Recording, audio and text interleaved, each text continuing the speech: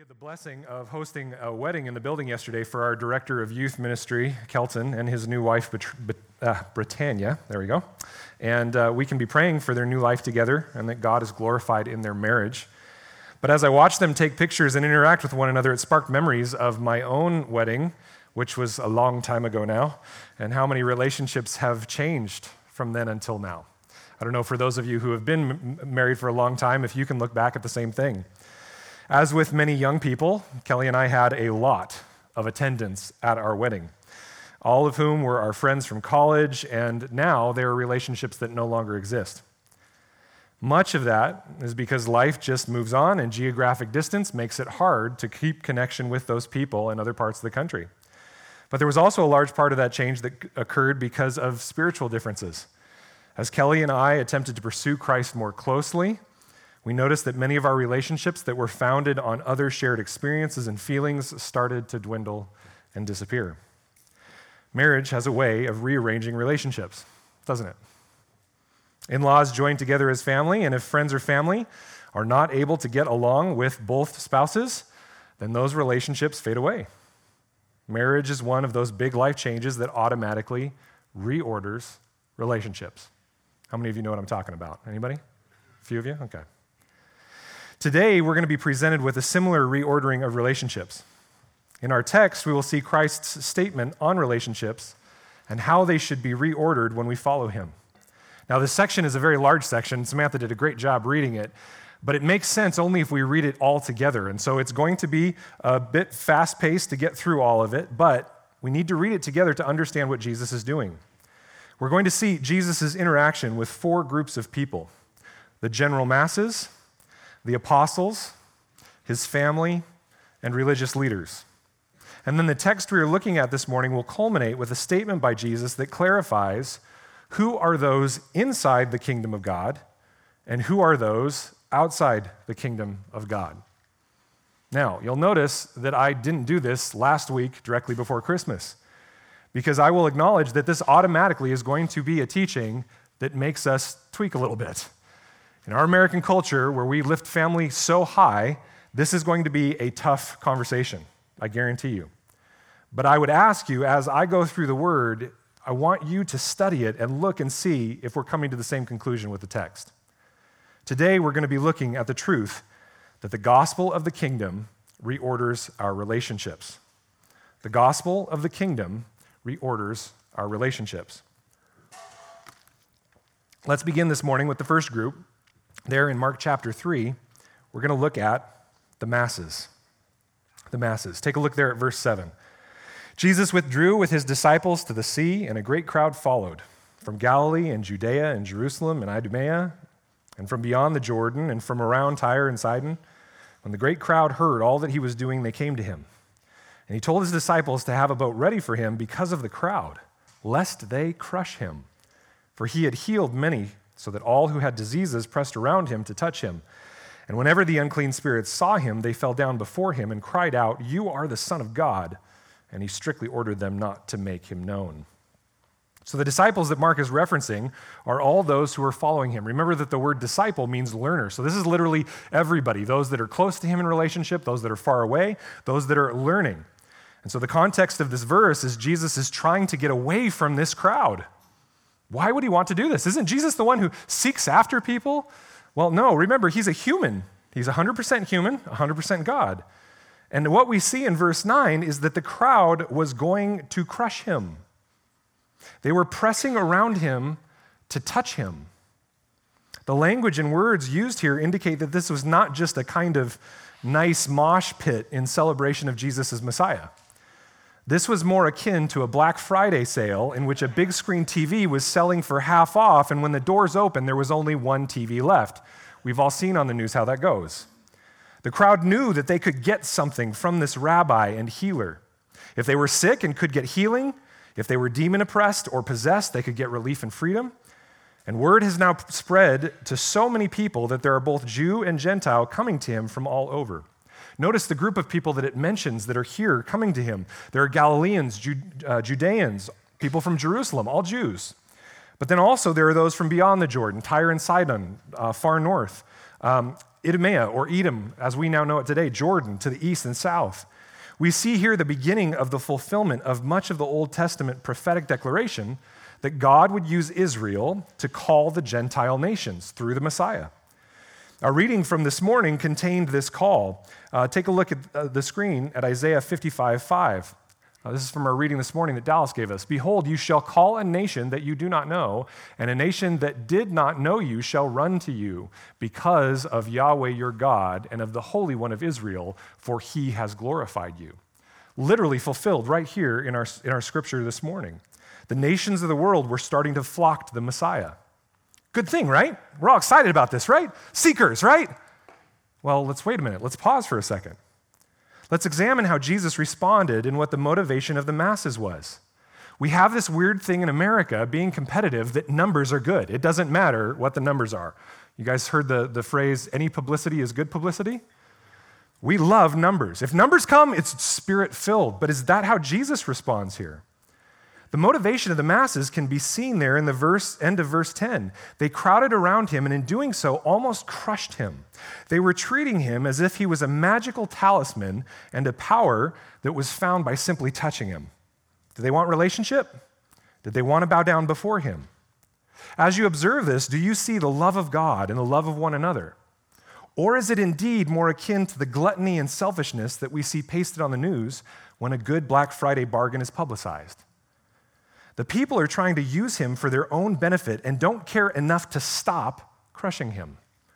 And interestingly, you see none of them bowing down to him. This is similar to the unclean spirits. Notice that they are not voluntarily bowing, but falling down before his authority. And many commentators agree that their statement of Jesus as the Son of God is not a submission to his authority. Otherwise, notice that they would obey his orders to cease speaking, but they don't. Rather, it's most likely that the author is pointing out that they're trying to attempt to gain power over him by using his title to overpower him.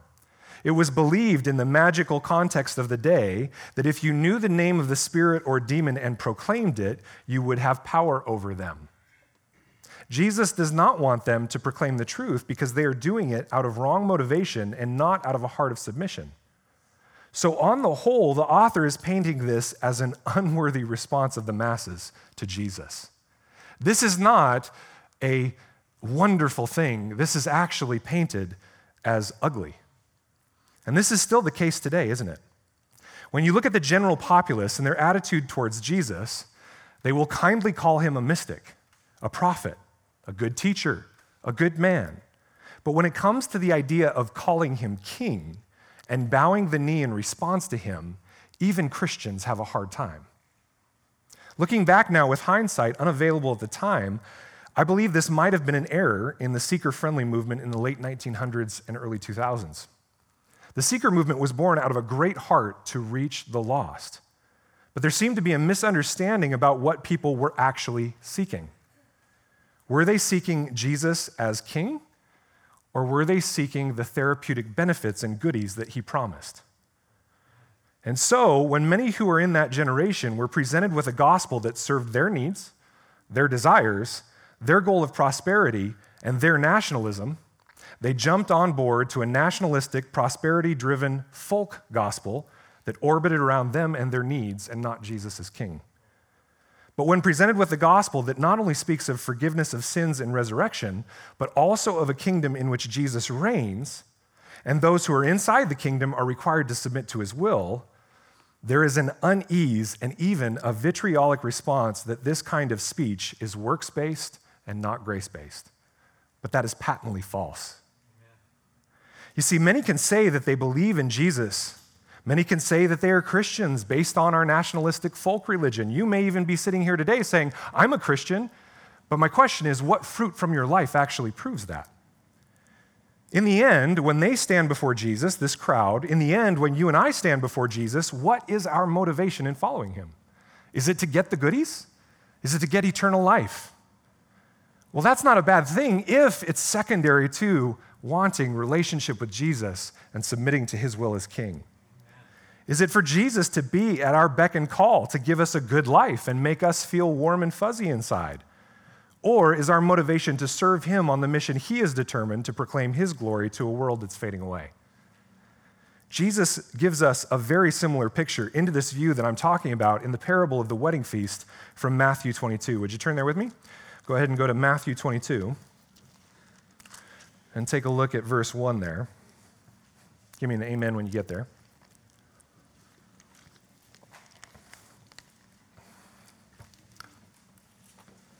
How about the rest of you? You got there? Okay, good. All right, Matthew 22, verse 1, let's take a look there. And again, Jesus spoke to them in parables, saying, "The kingdom of heaven may be compared to a king who gave a wedding feast for his son." Okay, so who's this talking about right here? The Jews believed that Yahweh was the king of the universe, and who's his son? Go ahead, guys. We're triune folks. Jesus. There we go. Good. Okay. So the kingdom of heaven may be compared to a king who gave a wedding feast for his son and sent his servants to call those who were invited to the wedding feast.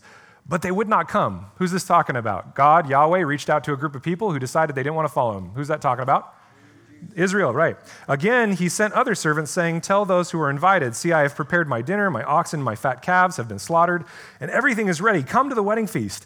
But they paid no attention and went off, one to his farm and another to his business, while the rest seized his servants, treated them shamefully, and killed them.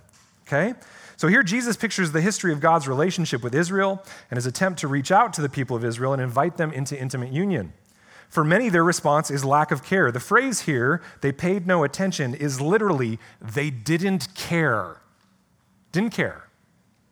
For others, their response was to treat the prophets who'd been sent on behalf of Yahweh shamefully and kill them. So what's the father do? Take a look. The king was angry, and he sent his troops and destroyed those murderers and burned their city. Then he said to his servants, "The wedding feast is ready, but those invited were not worthy. Go therefore to the main roads and invite to the wedding feast as many as you find."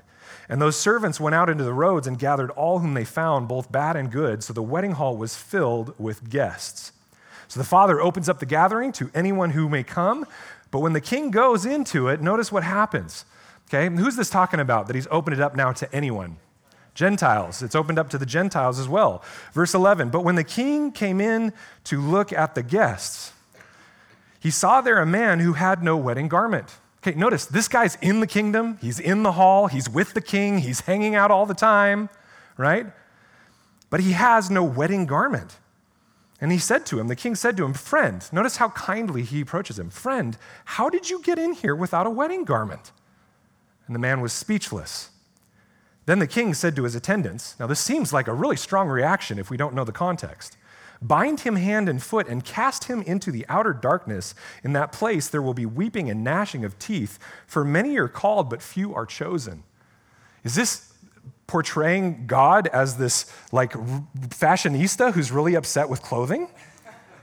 No, what's going on here? He goes to look and checks to see how they arrived there, and he notices that some have snuck in who were not invited, and he sees this by their garment. What garment is this? Well, Isaiah 61 tells us what it is. In Isaiah 61:10, it says, "I will greatly rejoice in the Lord. My soul shall exult in my God, for he has clothed me with the garments of salvation. He has covered me with the robe of righteousness, as a bridegroom decks himself like a priest with a beautiful headdress, and as a bride adorns herself with her jewels." The garment of salvation is what these people were wearing. Theologians call this the imputed righteousness of God. You see, Jesus came to earth and became sin on the cross, a man who knew no sin, who was perfectly innocent, that you and I might take his place as the righteous one, pure, sinless, under the eyes of God.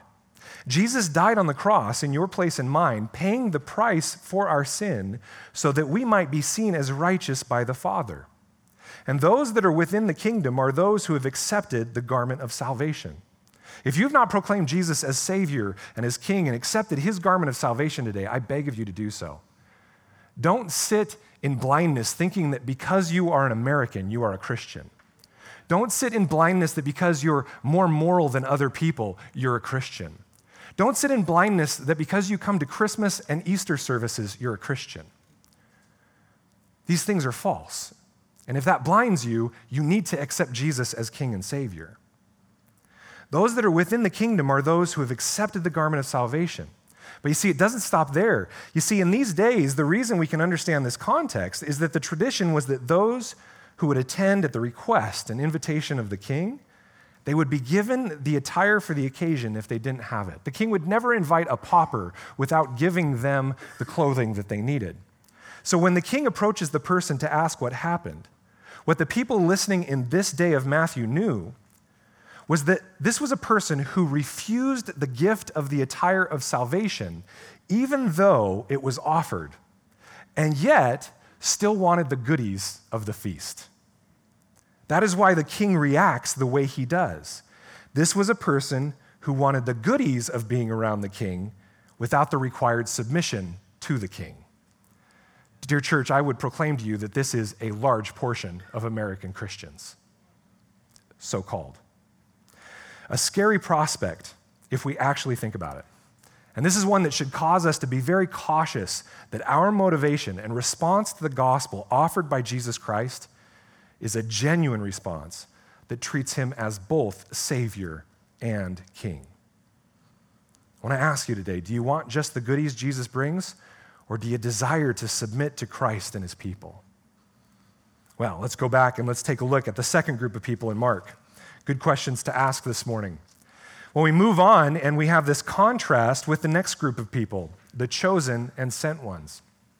And the author intends to contrast here. First, you have a crowd that is just seeking after signs and wonders, their own self-interest. But then you have this group of the chosen and sent ones. Let's take a look there at Mark 3:13. And he went up on the mountain and called to him those whom he desired, and they came to him. And he appointed 12, whom he had also named apostles. The word apostle in Greek is sent ones, so that they might be with him to learn, and he might send them, apostles, out to preach and have authority to cast out demons, which would be, like Jesus, an act that would establish their authority as the basis of the church. He appointed the 12, Simon, to whom he gave the name Peter, or Rock, James, the son of Zebedee, and John, the brother of James, to whom he gave the name Boanerges, that is, sons of thunder. Andrew and Philip and Bartholomew and Matthew and Thomas and James, the son of Alphaeus, and Thaddeus and Simon the Zealot, and Judas Iscariot, who betrayed him. Mark continues the theme of Jesus' relationships to people that surround him with the calling of the 12 apostles. Now notice a few things with me here in the text. First, the author very much intends for us here to be making some interesting parallels. There are 12 disciples that are in parallel with the 12 tribes of Israel. Jesus goes to a mountain to prepare and calls from this mountain the representative and restored Israel to himself. It's a call back to Exodus 19 through 21, where God formally assembles Israel at Mount Sinai. The author of the gospel, according to Luke, gives us a bit more background on the weightiness of this situation by saying this directly prior, before he says this exact same thing. In Luke 6:12, he says, in these days, he went out to the mountain to pray, and all night he continued in prayer to God. Jesus took a ton of time trying to figure out who these leaders, the foundation of the church, the restored and representative Israel, would be. And the author of the gospel intentionally tells us this to contrast it back towards the masses and contrast it forward to his family, which we'll see in a minute. Jesus appointed 12 for very specific reasons, you'll notice next. From all those that were following Jesus to learn, he chose 12, that they might be with him, and he might send them out to preach and have authority to cast out demons, as verse 14 says. They were to be the beginning of the body of Christ, the beginning of the authority of the church, that would bear both Christ's character and his authority. These men were to be the representatives of the new Israel, what Paul calls in Galatians, the Israel of God. Now, this is from Isaiah 56, 6 through 8. Take a look at it there on the screen. And the foreigners who join themselves to the Lord to minister to him, to love the name of the Lord and to be his servants, everyone who keeps the Sabbath and does not profane it and holds fast my covenant, these I will bring to my holy mountain and make them joyful in my house of prayer. Their burnt offerings and their sacrifices will be accepted on my altar, for my house shall be called a house of prayer for all peoples. The Lord God, who gathers the outcasts of Israel, declares, I will gather yet others to him besides those already gathered. Throughout the Old Testament, it is spoken of that the church would be drawn from both Jew and Gentile. Now, to be clear, if any of you are wondering, Hans, are you a replacement theologian? I am not at all. The Lord opened the borders of who his chosen people were, and they are now both Jew and Gentile. To be a replacement theologian, you have to believe that Gentiles, the church, replaced Israel. That's not true at all. The church is both Jew and Gentile. God is making good on his promises to the Jews as well as to the rest of the nations. Now, in these apostles, the beginning of the restored and redeemed Israel, the true Israel of God was going to be invigorated and become the basis for the fullness of the restored kingdom prophesied in the Old Testament that we are still in the midst of waiting for it to come. There are countless pages of ink spent trying to find inherent meanings in these names that are here on the pages before us. But quite honestly, none of it is cohesive, nor does it seem to be the main point of Mark's passage. Rather, it's meant as identification for those who are chosen. Now, one could quickly make the parallel that as true believers are told in Revelation that our names will be found written in the book of life, these men have their names specifically chosen by Jesus. Now, this section is a conundrum for those who love to debate the topic of once saved, always saved, chosen or not, things like Calvinism, Arminianism. Could Mark be attempting to state, as it is clear in other passages, that the Father predestines and chooses those who are saved? We have to look at this and say it seems so, yes. But then does it also mention that one who is chosen, such as Judas Iscariot, could fall away into damnation? Well, yes, it seems so there as well. So maybe Jesus is both Calvinist and Arminian. We don't know. You might ask me, which is it, Hans? Which do you land on? I don't have an answer for you. That's why I call myself Calminian. It's a good cop-out. What I can state undeniably for you based on this section is this. In order for us to be saved at all, Jesus must call us. This is the statement that he makes in John 6:44. No one can come to me unless the Father who sent me draws him, and I will raise him up at the last day. We are so pervasively depraved by sin that we cannot save ourselves. Jesus must first call us. We know that from this text. Secondly, we can get from this that if Jesus calls, what's our responsibility? We answer.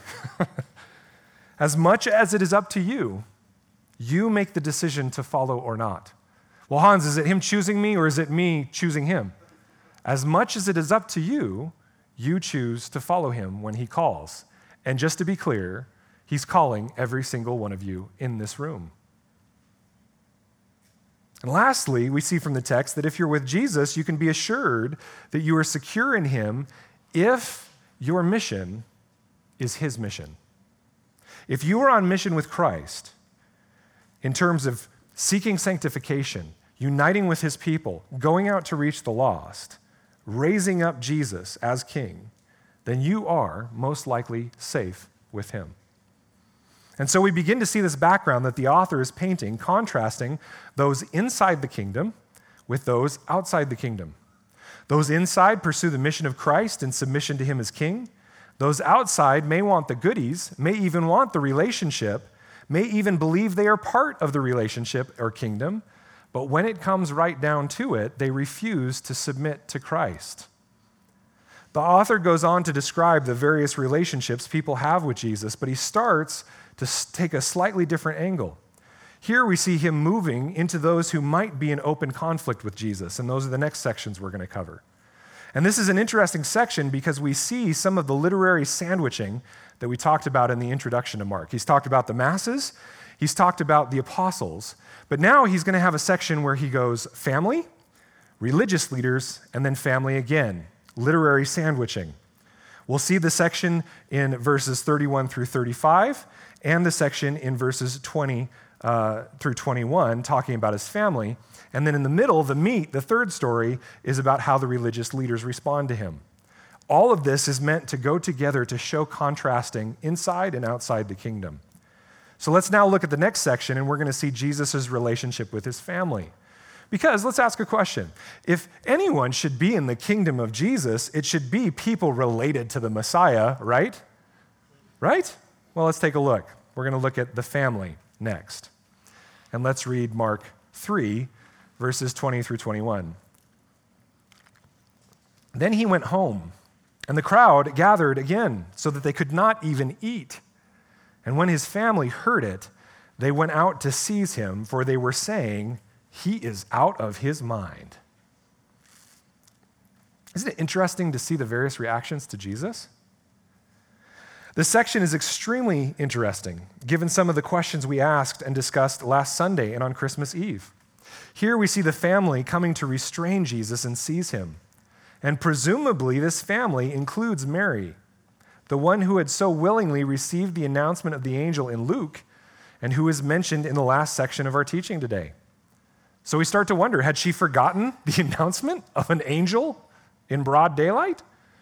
Had the monotony of raising Jesus over 30 years blinded her to the fact that he was the Messiah announced by the angel? We don't know.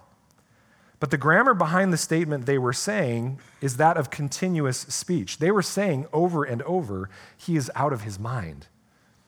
What we don't know is if they thought he was in fact mentally ill and they wished to care for him, or if Jesus was causing them so much grief and shame for the family name that they wanted to put an end to it. We don't know the motivation. It's not boldly explicit here, but we have to wonder if the author is trying to point our minds back to the Old Testament story of Joseph with his own family. Let's take a look there really quickly. Would you turn with me to Genesis 37, verses 1 through 11? Beginning of your Bible, go to Genesis 37.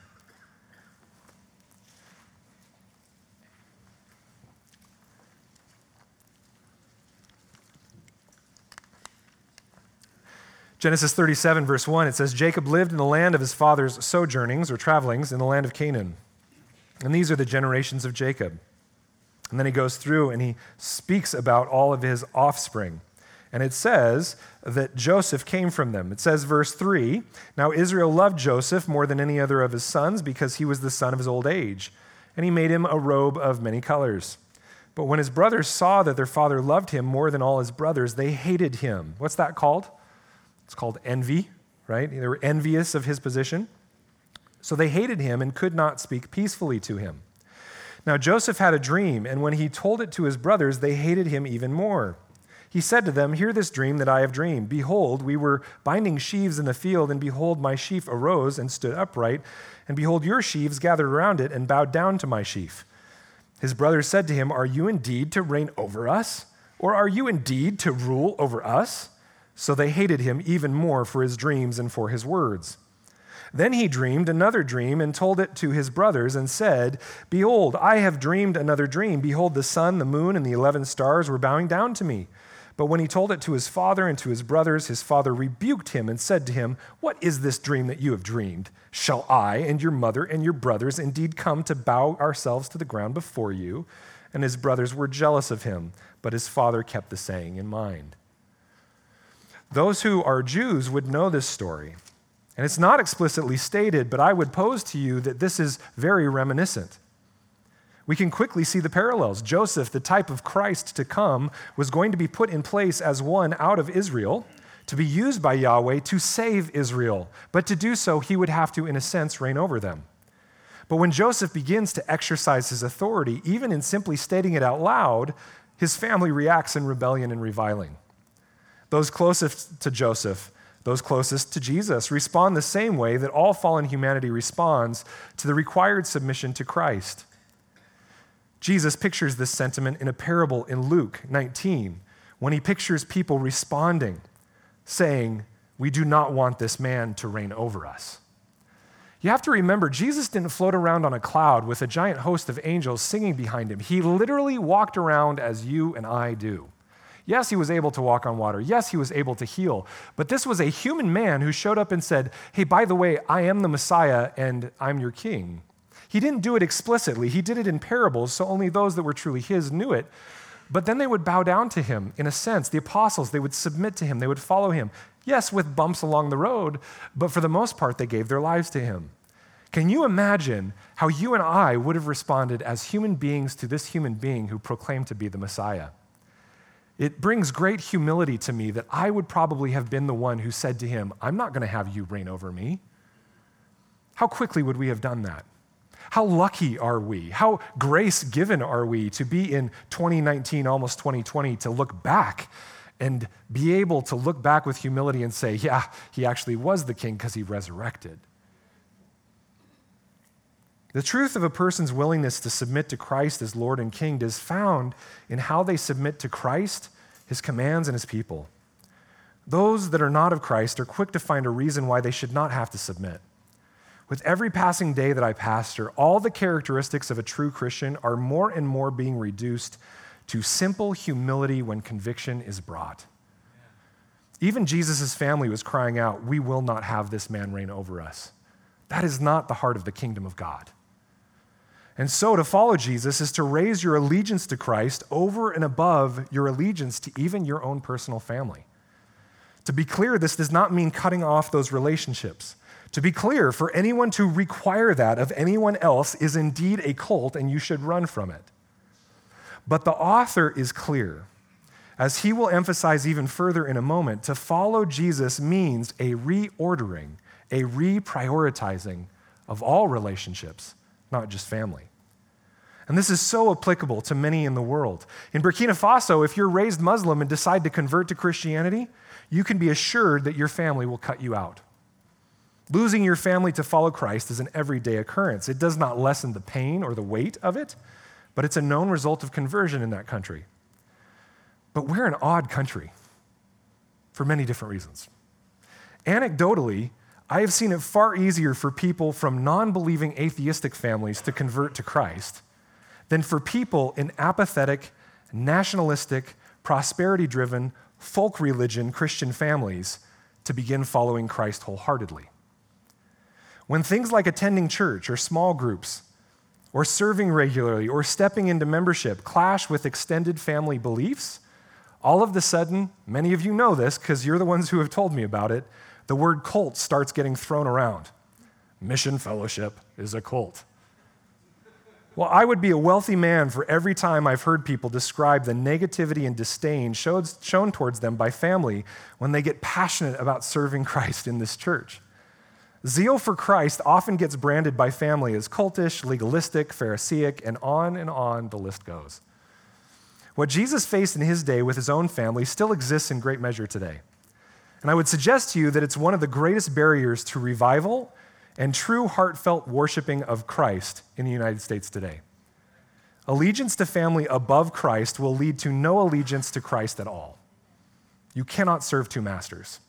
And many of us are still stuck in dysfunctional family systems that proclaim to be Christian rather than stepping into the truth of who Jesus is and what he requires of you. What it takes is for those who are zealous about following Christ, who are learning the strength of good biblical theology and exegetical preaching, to stand firm on what they know to be true and lovingly model for those who are their family members what it is to follow Christ with all of your heart, with all of your mind, and with all of your soul. To follow Christ will bring conflict even among family. And we're going to see in a minute what Christ calls us to do if that is the case. But first, we see Jesus interacting not just with the family, but the religious leaders. Because again, I'll ask you, if anyone should be in the kingdom of God, it should be religious leaders, it should be pastors, it should be deacons, right? It should be all these students of the Torah, right? Well, wrong. Some of you have even come from churches where pastors have shown their true colors over time. It's a disgusting thing when we as pastors let down the people that we're serving. Well, let's take a look here at Mark chapter 3, verses 22 through 27. We'll see how he deals with religious leaders. And the scribes who came down from Jerusalem were saying, "Jesus is possessed by Beelzebul, and by the prince of demons he casts out demons." And he called them to himself and said to them in parables, "How can Satan cast out Satan? If a kingdom is divided against itself, the kingdom cannot stand. And if a house," notice he just got done, the author of Mark did, talking about the household of Jesus, the family. "If a house is divided against itself, that house will not be able to stand. And if Satan has risen up against himself and is divided, he cannot stand, but is coming to an end. But no one can enter a strong man's house and plunder his goods unless he first binds the strong man. Then indeed he may plunder his house." Now, what's interesting here in talking to the religious leaders is that it's contrasted in the sandwich with the family. With his family, Jesus is accused of being mentally ill.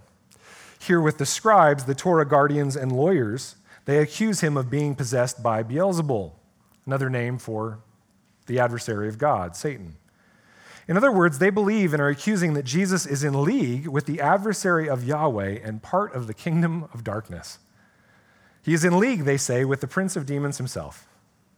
But Jesus quickly responds with a simple statement of logic. He says, if I am of the kingdom of darkness, and you see me casting out those in allegiance to Satan and the kingdom of darkness, then the kingdom is fighting against itself, and it's eventually going to crumble. It's slowly going to come to an end. His point is this: pay attention to kingdoms and allegiance. There are only two sides. There is the kingdom of darkness, and there is the kingdom of light. And you and I, at any given time, are acting and speaking out of allegiance to one of those. Well, Hans, I'm a Christian. I'm part of the kingdom of light. Well, that may be true. But that's why we have to constantly examine our actions and our words to see if we're acting in the light, if we're bringing things into the light, if we're acting in the flesh or in the spirit. Jesus is proclaiming that because he is able to cast out demons and free those under their oppression, he is saying, guys, I'm plundering the kingdom of darkness. I'm against the kingdom of darkness, which makes me part of the kingdom of light. Now, Jesus, in saying this, means that he is in fact bound the strong man of the kingdom of darkness, speaking of the adversary. This does not mean he's bound forever. This does not mean he's bound completely. It simply means that he has bound the adversary so he can start freeing those that are oppressed by demons and plundering those that are in the kingdom of darkness, meaning you and I, so that he might save us. Now, this section has often been called the section that tells us the one unforgivable sin. And as humans who love to keep sinning, we really want to know where the line is in our sin, don't we? Right? It's kind of like our kids, right? I have a funny saying. Maybe you think I'm a terrible parent, but that's okay. Whenever my daughter says, how many more bites do I have to eat, right? I know what she's doing. She's saying, where's the line in the sand where I can be just obedient enough? And I will look at her and lovingly say, Kara, I do not ever negotiate with terrorists. And when she has asked me in the past what that means, I tell her, eat until you are full. That is always what we do. You never need to ask where the line is. You know what obedience is. And then she eats as much as she needs to. And when she comes back later and says, I didn't eat enough, we say, too bad, so sad, you should have eaten more, right? That's what good parents do, right? So, the same thing here. We want to know the line in the sand where we can go directly up to it and all these sins are forgivable and grace will come to us and we can keep doing them. But this one, we don't want to go that far. So what is it, Hans? What's the damnable sin? How far can we go without actually getting to eternal damnation? But I would submit to you that that is not the main point of this small text at all. It is possibly a secondary output of the text, but it's not at its core. Because look at verses 28 through 30. He says there, truly I say to you, all sins will be forgiven the children of man and whatever blasphemies they utter. But whoever blasphemes against the Holy Spirit never has forgiveness, but is guilty of an eternal sin. For they were saying he has an unclean spirit. What Jesus is telling the religious leaders is, pay attention to the kingdoms and allegiances. Jesus is empowered by the Holy Spirit. And the Holy Spirit is the very Spirit of Yahweh himself, the King of the universe and the ruler of the kingdom of light. By these religious leaders stating that Jesus works for the kingdom of darkness, they have mischaracterized his allegiance, thus committing blasphemy. Jesus is clear to point out, pay attention to my works and see where they suggest my allegiance lies. By mischaracterizing Jesus, they have committed an unpardonable sin because they, in doing so, have aligned with the kingdom of darkness. And I can tell you, dear church, you want to know what the unforgivable sin is? It's to align with the kingdom of darkness and never repent. The word is clear. Even in that case, there's still a chance for grace and repentance. Bow the knee and repent. But if not, if you continue unrepentant in allegiance with the kingdom of darkness, causing harm to the kingdom of light, then the word is clear. It's an unforgivable sin. Look with me at Galatians 5. Would you turn there with me? Go to Galatians 5 and take a look at the writings of Paul.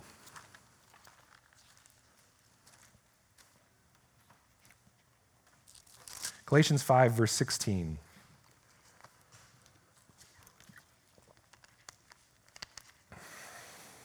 And compare it to what Jesus just said, especially if we were to take that verse as this is the one unpardonable sin. What Paul's about to say here would almost contradict that because he gives multiple. Look at verse 16. But I say, walk by the Spirit, and you will not gratify the desires of the flesh.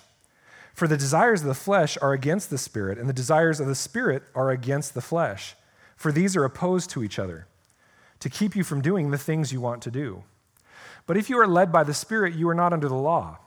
Now the works of the flesh are evident: sexual immorality, impurity, sensuality, idolatry, sorcery, enmity, strife, jealousy, fits of anger, rivalries, dissensions, divisions, envy, drunkenness, orgies, and things like these. Now, just to be clear, this isn't in order of importance, because if so, sexual immorality would be bad, but orgies would be pretty low, right?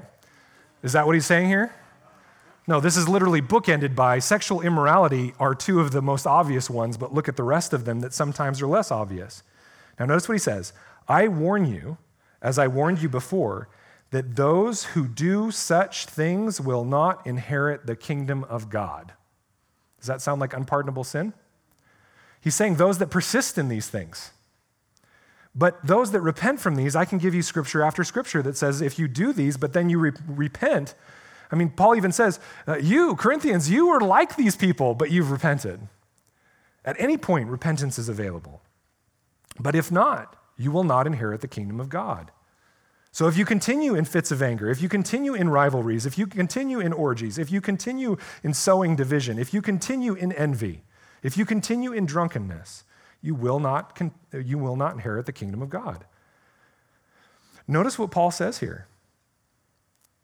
He's saying a very clear, if you don't repent and follow the will of God, you won't inherit the kingdom. In other words, your allegiance is elsewhere. But then look at what he says next in verse 22. But the fruit of the Spirit is love, joy, peace, patience, kindness, goodness, faithfulness, gentleness, self-control. Against such things there is no law. And those who belong to Christ Jesus have crucified the flesh with its passions and desires. If we live by the Spirit, let us also keep in step with the Spirit. Let us not become conceited, provoking one another, envying one another. Conceit is one of the opposites on the spectrum of humility, is it not? So don't become unhumble, but instead walk with the Spirit. Notice that those who are Christ will manifest actions that are in line with the Spirit and in line with allegiance to the kingdom of light. They will operate in the light. Now, dear brothers and sisters, rather than asking if we have committed the unforgivable sin, ask the question of if your life is bearing the fruit of the Spirit. And if not, and your brothers and sisters bring you reproof that this is the case, it's time to repent and submit to your brothers and sisters. The fact is that there is no unpardonable sin as long as repentance is active in your life. The Lord does not ask perfection, he asks repentance. But if you act on a trajectory in life where you're not submitting to Christ's word, not submitting to his people, and showing works of the flesh in your life, you are most likely in league with the kingdom of darkness and need to repent. And guys, that can be me too. That's why there's room in 1 Timothy to call even elders out and do it before all people so that they may be rebuked for the good of their own soul. We all need to act in the light. Again, Christ does not require perfection. He requires humility that will lead to repentance when conviction comes through the Word of God, through personal conscience or his people, all by the work of the Holy Spirit. But these religious leaders, back in Mark, they refuse. They see the gracious and glorified fruit of Christ, and they mischaracterize him as being on the enemy's team when they, in fact, are the ones allegiant to the adversary of the Messiah and are blind to the fact. You see, folks, all these small, self-contained stories written down by the author of Mark are providing the anticipation and the energy leading us to this small section. Because we arrive here at this last place in Mark chapter 3 with questions. Are these masses who have thronged to Christ, are they in the kingdom? Are the apostles who are the sent ones? What about Judas Iscariot? How about Jesus' family? How about the religious leaders? Who's in, who's out, Jesus? We ask. And they've each started to probe the idea of who is inside and who is outside the kingdom of God. And we will finish with Jesus' answer this morning. The fifth thing you can write down is that he's bringing us clarification of kingdom insiders and kingdom outsiders. Now, just to be clear, I actually didn't come up with this verbiage. This was verbiage used by every one of the commentaries I looked at describing this section, insiders and outsiders. I bring that up because immediately we as Americans, many of us respond with aggressive defensiveness. Wait a minute, I thought the church was supposed to be a place where all are welcome. Insider, outsider, I thought the kingdom of God was gracious and open to all. Well, dear church, don't confuse invitation with who's inside and who's outside. It is true that the invitation has been extended to all, but let's look at a couple of passages that clarify for us that we didn't come up with the idea of inside and outside, Jesus did. Let's take a look first at the screen here for Revelation 22. Blessed are those who wash their robes so that they may have the right to the tree of life and that they may enter the city by the gates. Outside what? Outside the city, the New Jerusalem, the kingdom, all the metaphors and symbols used in Revelation to talk about those saved by Jesus. Outside are the dogs and sorcerers and the sexually immoral and murderers and idolaters and everyone who loves and practices falsehood. Now, immediately, all those who may not be Christians would say, how dare you? That's not me. But it's where your allegiance lies. If your allegiance is not to Christ as King, walking in the fruit of the Spirit, but your action shows something different, that might be you, if it's an ongoing, pervasive, unrepentant way of life. This is picturing the new heaven, the new earth, and the new Jerusalem. It's pictured as a fortress, and notice that there is an inside and an outside. Jesus is very clear. You can proclaim him to be Lord. You can even be those that supposedly work in his name, but the question is, are you in relationship with him as Savior, Lord, and King? Now, many times when I've preached something similar to this, sometimes I've had people come up to me and say, you should not sow so much fear in people, Hans. What you've done today by saying this and asking the question is made people fear their salvation. And I look at them and I say, good. You know why? It's no different than when somebody who's a brother of mine comes up to me, okay? They come up to me and they say, hey, Hans, dude, you haven't been treating your wife all that well, brother. And, if I were her, I wouldn't take it much longer. I'd be a little bit fearful of how you're treating her. Now, would it be a proper, healthy, godly response to go, how dare you make me fear my relationship with my wife? No, what should I do in humility? I should say, praise God you brought it to me. I need to go apologize to her and start rebuilding the relationship immediately. Thank you for helping me save my marriage. That's the humble response. That's the humble response of a Christian. You see, I'm not in fear of losing my relationship with my wife unless I'm not acting in relationship with my wife. And then I should fear. The same thing is true of us as Christians. If you are pursuing Jesus, if you are loving Jesus, if you are loving his people, if you are humble when conviction is brought, if you are with his people and seeking non-believers in his name, do you really need to fear your salvation? Absolutely not. Just like if I'm loving my wife, talking to my wife, listening to my wife, caring for my wife, being empathetic to my wife, do I need to worry about my marriage? I don't. Are you in relationship with him as Savior, Lord, and King? Because look at what Jesus says. Matthew 7:21. Do you think anybody came up to Jesus and said, Jesus, how dare you make people doubt their salvation? Do you think they said that to him here? Matthew 7:21. Not everyone who says to me, Lord, Lord, will enter the kingdom of heaven, but the one who does the will of my Father who is in heaven. Notice those words. They're going to come up again here shortly.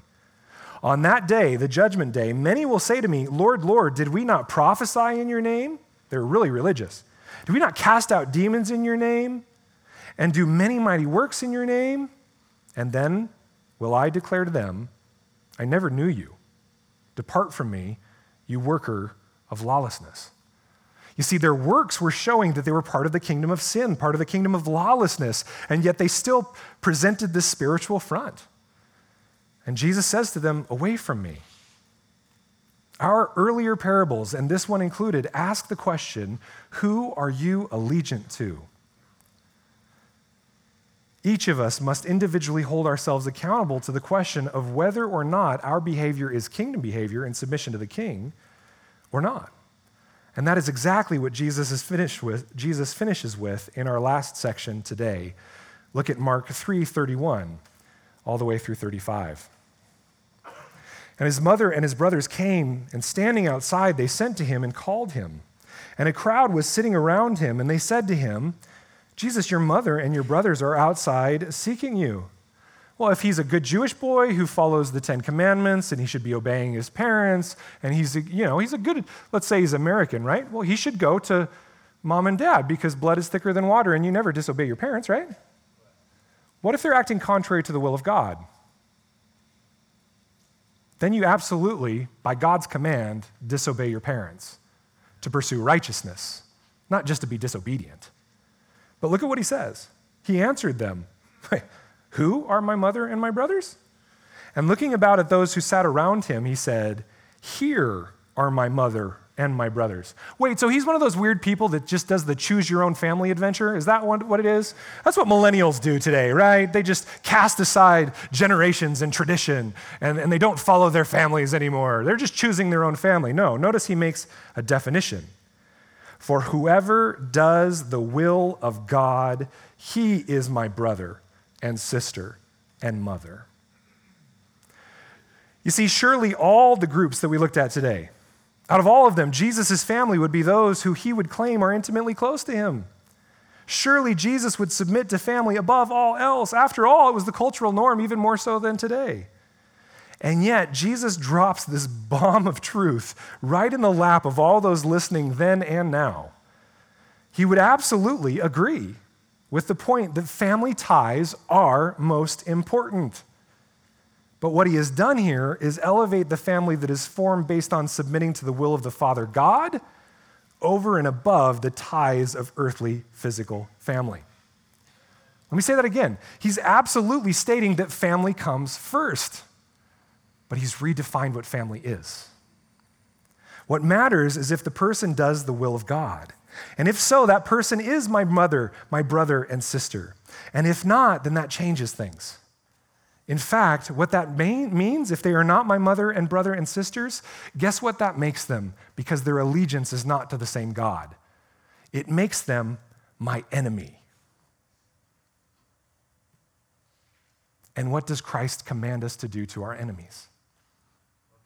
Love them. He reorders all relationships.